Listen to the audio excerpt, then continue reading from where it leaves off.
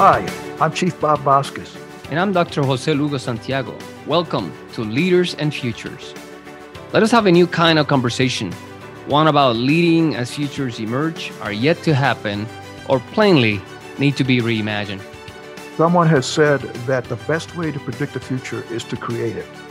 Although it's impossible to predict the future, one thing is certain: you must lead in it. It's time to think differently about leading. This podcast is powered by the Institute for Leadership and Strategic Foresight. Let's get started with today's discussion on leaders and futures.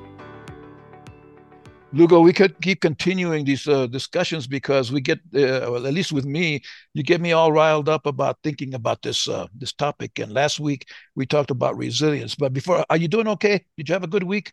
I'm doing good. Are you staying healthy? I'm staying healthy because it's a matter of thinking through it, thoughts, behaviors, patterns, and optimism. You know what? That's part of the stuff that you wanted to talk about, because I remember we had a conversation about the resilience piece, and that had to do, obviously, there's so much to talk about. Are you okay? It's a topic about how are you doing in regards to how do you deal with good and bad, right? The question is very deep. And so I think it's a great opportunity to talk about how we do that. How are we? And how do we stay the course or improve, right? Yeah. Well, the answer to that question, Lugo, sometimes, it comes off, how are you doing? The answer is good. Well, Is that true? Is that really true? And let me tell you a quick story. I worked at the Fairchild Air Force Base, and we had this four-star General Rutherford. I don't know if you ever worked for him or with him. A powerful man, but he used to go throughout his command asking people, "How are you doing?" And of course, you imagine back in the day, as an airman, you see a four-star general, and he was pretty impressive guy, and he comes up to you and says, "How are you doing, Airman Lugo Santiago?" Good, sir. I mean, you're not going to say, "Well, this sucks" or anything. You're going to say good, right? Regardless of that answer, because that's not where he was going. He'd always ask, "How do you know?" Crickets, because no one could answer that. No one knew how they knew. They just answered because they thought that was the answer, the proper answer for the four-star general. But I think that's critical. When we're talking about resilience, how are you doing? That's a really powerful question. If you take the question and I'll say measure it, analyze it. Hey, I'm doing well. I'm doing well. Good. How do you know? Because I worked out today and I did more than usual. I feel good. As you get older, you don't understand this yet, but my blood pressure is down. My sugars are down. All of those things that are measurements of how are you. That most of the time, especially youngsters, you don't have to worry about that. Most of us, some people are like diabetics and all that. They are concerned about that, but a lot of times we just answer off the cuff without ever really knowing how I'm actually doing, which is a measure of resilience. I'm doing well in those. Physically, I'm good. Mentally, I'm good. Spiritually, I'm really good. What's the other one? Whatever the other one is. Relationship wise, I'm good. But we don't do that. We don't think, like you just said, we don't think and do. We don't balance that. We're more about doing, because you can measure that. Did you do 50 push-ups? Yes or no? Yes, well, I kind of. No, you didn't kind of do it. You either did or not. Met the bar or didn't. Yeah.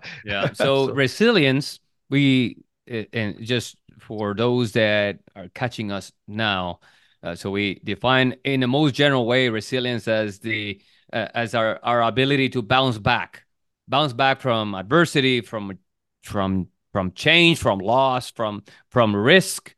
And when we're thinking about not only organizations or personal, that's when we say resilience. And the question, "How are you doing?" is asking, do you, in a magnitude of not doing very good to doing extremely good, I am answering, I am looking at how do I bounce back from adversity. And then I'm telling myself when I give a response, but you're correct. A lot of people say good because they don't want to sometimes there's no time to get into the exploration as to, you know what, I'm not doing okay. But most of the times The Wait. response, you But can you see it. just said there's no time for that. So, Mhm. but there is time to deal with the negative of it. Well, no Right? one Because has time, if you right? don't take time to answer those questions, to do the self-assessment, Mhm. then you're going to have to make time to fix it when you're hurting and come Well, back, bounce back. no one has time. Time is not something we possess, right? We have to make time for, to have the conversation. The person who's giving the response may be thinking, I don't think we have time. I don't want to bother you with this. So I'm good. But normally the person giving the response, you notice if it's good or not good. You receiving the response, you kind of know, especially if you've been having a relationship with those people, your lead. You know what their normal pattern of behavior, and you know when something is not right, and then you can then begin to inquire as to, you know I'm doing good, but you actually want to, oh, I'm doing great. That's different than good. So let's deal with the good. And so again, you got to make time. But I think there's some things that we need to ask, right? And why are you doing good? You ask, right? Because then you're asking the person to talk about it. And that's the first step, in my opinion, as recognizing how am I going to deal, or how do I deal with adversity, with change, with loss. And that is that I go through a process of reflection. So when you as a leader are now coaching this person, right? You want to enter into a helping relationship with the person. So you start asking questions. You try to avoid lecturing the person, because at the beginning you're trying to understand where the person is at. It's kind of like what we talked, I think last week, we were talking about uh, quality. We were talking about understanding the person's ecosystem. And then from there, understand how this person feels. So that way we can really guide the person. But you ask the person all of these questions so you can have an assessment as to what kind of mechanisms this person is using to bounce back, to get stronger? Is the person reflecting on what he or she does right or not right? How did this person get into this position? I always say there are four questions that are very important, and they're very important for organizations. We help organizations do this all the time. And one, the first two questions are critical thinking, right? We want people to engage in how did I get here? And first, why am I here? Where am I, and how did I get here? Those are the two questions. Where am I? How did I get here? So, so that's critical thinking, and that is part of that resilience. Understanding, okay, how did I get here? But the leader is coaching the person to get that conversation, and then understand the consequences. And then once we have done with that, then the other two questions are the more strategic questions, right?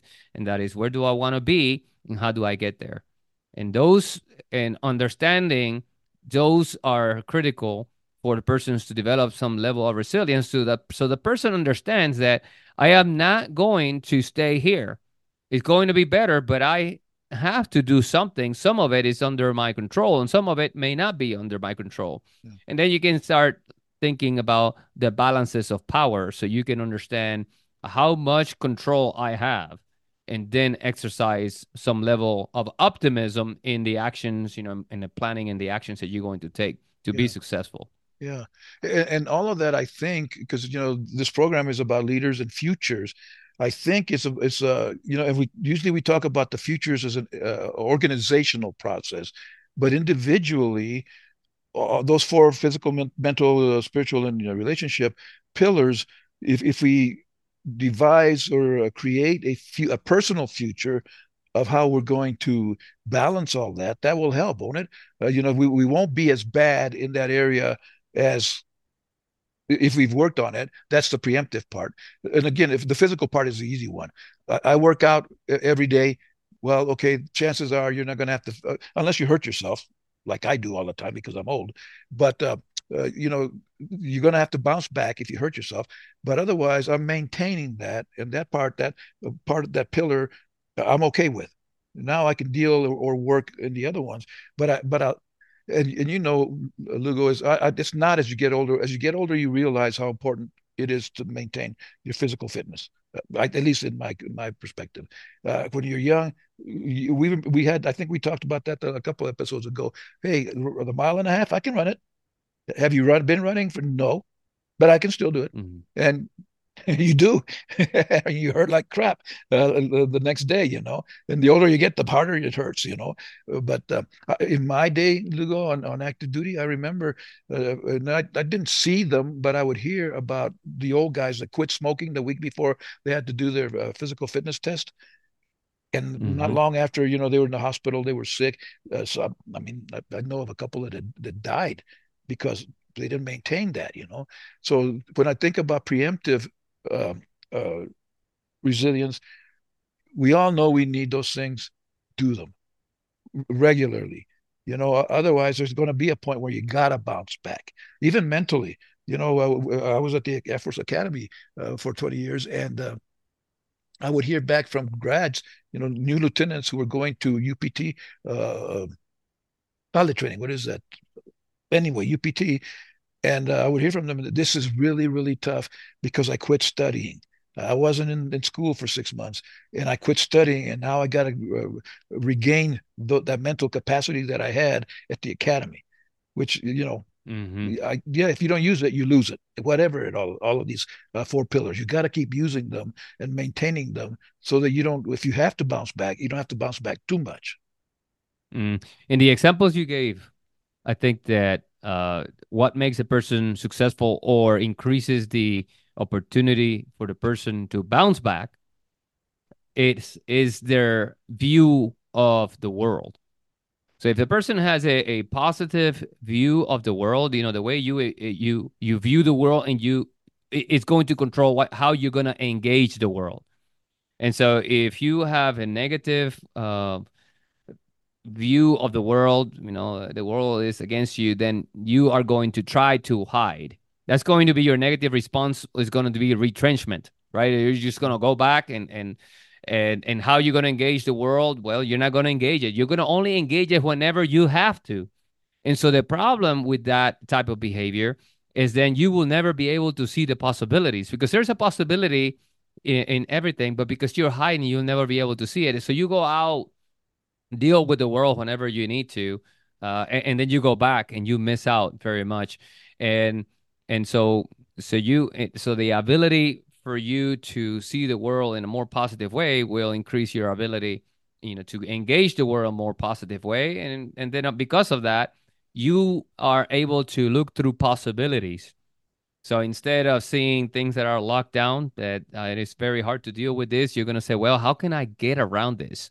Or what are other ways that I can do, that I can think through this? I mean, we had some situations where we have helped organizations deal with certain problems because they feel like they are locked. I remember I got a phone call in one of the situations where they say, "Hey, we need you to come over when our team is locked." They're doing these particular exercises, and in some cases, uh, just to move certain projects forward. And so when we go there, we look at the organization and we see where the team is at. And sometimes all it takes is to have the problem turned upside down, looking at the problem in a particular in a different way. So because the problem is the same problem, but it's upside down, and we have, there's ways to do that, then you're thinking about the problem differently. You also know that the exercise is to solve the problem, not to cross your arms and say, well, it is the way it is. And because now you don't have a choice, you got to deal with the problem. You see it in a different way. You also know you must engage with this. Then you solve the problem. And once you solve the problem, they feel this energy. And there's this energy produces such power. And the person can go now and energize a team, and they want to go after the next problem and the next problem, and slowly they make their world much better. They're in a much better position because they change, and everything began with just changing how this person view the world, and then engage the world differently. And in some cases, you'll find out that you can't do this by yourself. And that's okay. Then the question is, who else has thought about this problem? And can this person and I and this other one get together and maybe even combine our resources to fix that? That's Yeah. one way. The other Yeah. way is to sometimes you have to accept Yeah. the Well, yeah. consequences of Surely. something and then move on. And so in regards to acceptance, the point is not to just you cross your arms and okay, we accept it. The situation with acceptance is to understand that it's to look at the different kinds of possibilities there are if you're going to be faced with a very difficult situation, and then think about what is the worst that can happen, and then you prepare for that scenario. You accept that that could be a scenario and you prepare for it. And so, and then you move forward, but you already have developed because you already saw the worst scenarios. You accepted that and you did some preparation. That back to that preemptive resilience. When you get to there, yeah, you're going to get some punches, but you're going to be able to recover from it quickly because you know how the end, you know how the end looks like. Yeah. That is very powerful. Yeah. And that end relies on you, right? We talk about what is it? Uh, victim mentality that Hmm. everything's going badly, and it's because someone else is making it go badly. But I think what you're saying, Lugo, at least part of what you're saying is with the right attitude, you realize that I have control. I have already considered that it could go badly, and I know how to do it, how to fix it so that it doesn't go as badly as it possibly could. And you're prepared for that. That's what you're saying, right? You prepare for that future, the bad future, and but don't dwell on it. I know people who are. You talk about negative, man. Everything sucks, and it's everything is someone else's fault. Well, how can that possibly be?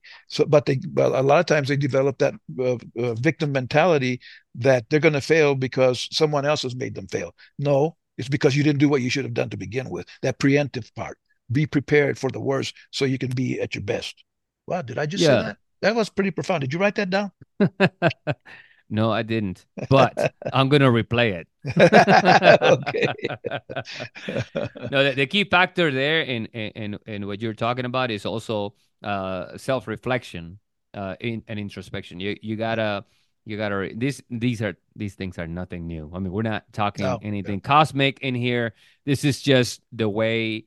I mean, you from Sun Tzu up to to the modern day era leader that, and we get better. I mean, Socrates, I mean, you name it. We get better anytime that we go back and we examine how we live life, and then we're trying to figure out why did this go this way, and then do I have the skills to turn this around? Just talking about locus of control. That's what you were talking Right. Yeah. before. Right. Everybody has some locus of control, Right. and in their area of responsibility, and everybody. And so the idea for me is to understand how does that look like, so I can make better decisions the next time that I'm faced with this situation. That's that's where self reflection and introspection are superpowers, right? It's because I this happened, I have thought through the next time I face something like this is how I'm going to act because I'm going to be a better leader because I want to be a better leader and because people in the world need a better leader. Now, going back to, the way I see the world. And because I see the world that way, I'm going to engage the world differently, right? I'm going to engage my organization better. I'm going to engage my followers better. And they will follow you better. Yes, because they Yeah. know who you are Yes. by And they trust you. character, Yes. and Yeah, they they'll trust you. trust you. Exactly. And it's not, and the trust doesn't, there's a bigger process than this, but they're going to trust your behavior because you've shown it. So, someone really profound once said, to know, but not to do is not to know. Hmm. You should write that Well, one down too. yeah, I did. I did. No, but I would say is, yes, correct. But it's consistency. Yes. If you are a leader that all of a sudden, oh, no, the sky is falling, and then, yeah, I think we need to do this and that, and this guy, and then you have another view in another day. What happens is your team is constantly thinking, okay, let's, I want to have this recommendation uh sent to the leader, but let me see how he feels. And in another occasion, the leader comes, right? And so the, let me see how she feels, right? Another leader. Eh, and so so the team can't be doing that because you know what happens? They never bring you bad news, right? Because you're not a leader who's consistent. It's constantly, you're so erratic. So yes to what you just said with one caveat, and Yes. that is consistency. Yeah. And so consistency creates trust. Creates trust, correct. We should talk about that. Well, let's do that. I mean, what are we waiting for? Well, what I'm waiting for is I got to go to the bathroom. Talk to you next week. All right. Talk to you soon. Thank you for listening. We hope today's topic connected with you and helped you reflect on the work leaders do to get out of a narrow focus on one future and into a broader range of plausible alternatives. If you'd like to connect with us, find us at leadersandfutures.com. And if you would like to learn more about leadership and future studies, we have several programs to help you at the Institute for Leadership and Strategic Foresight. Until next time, be great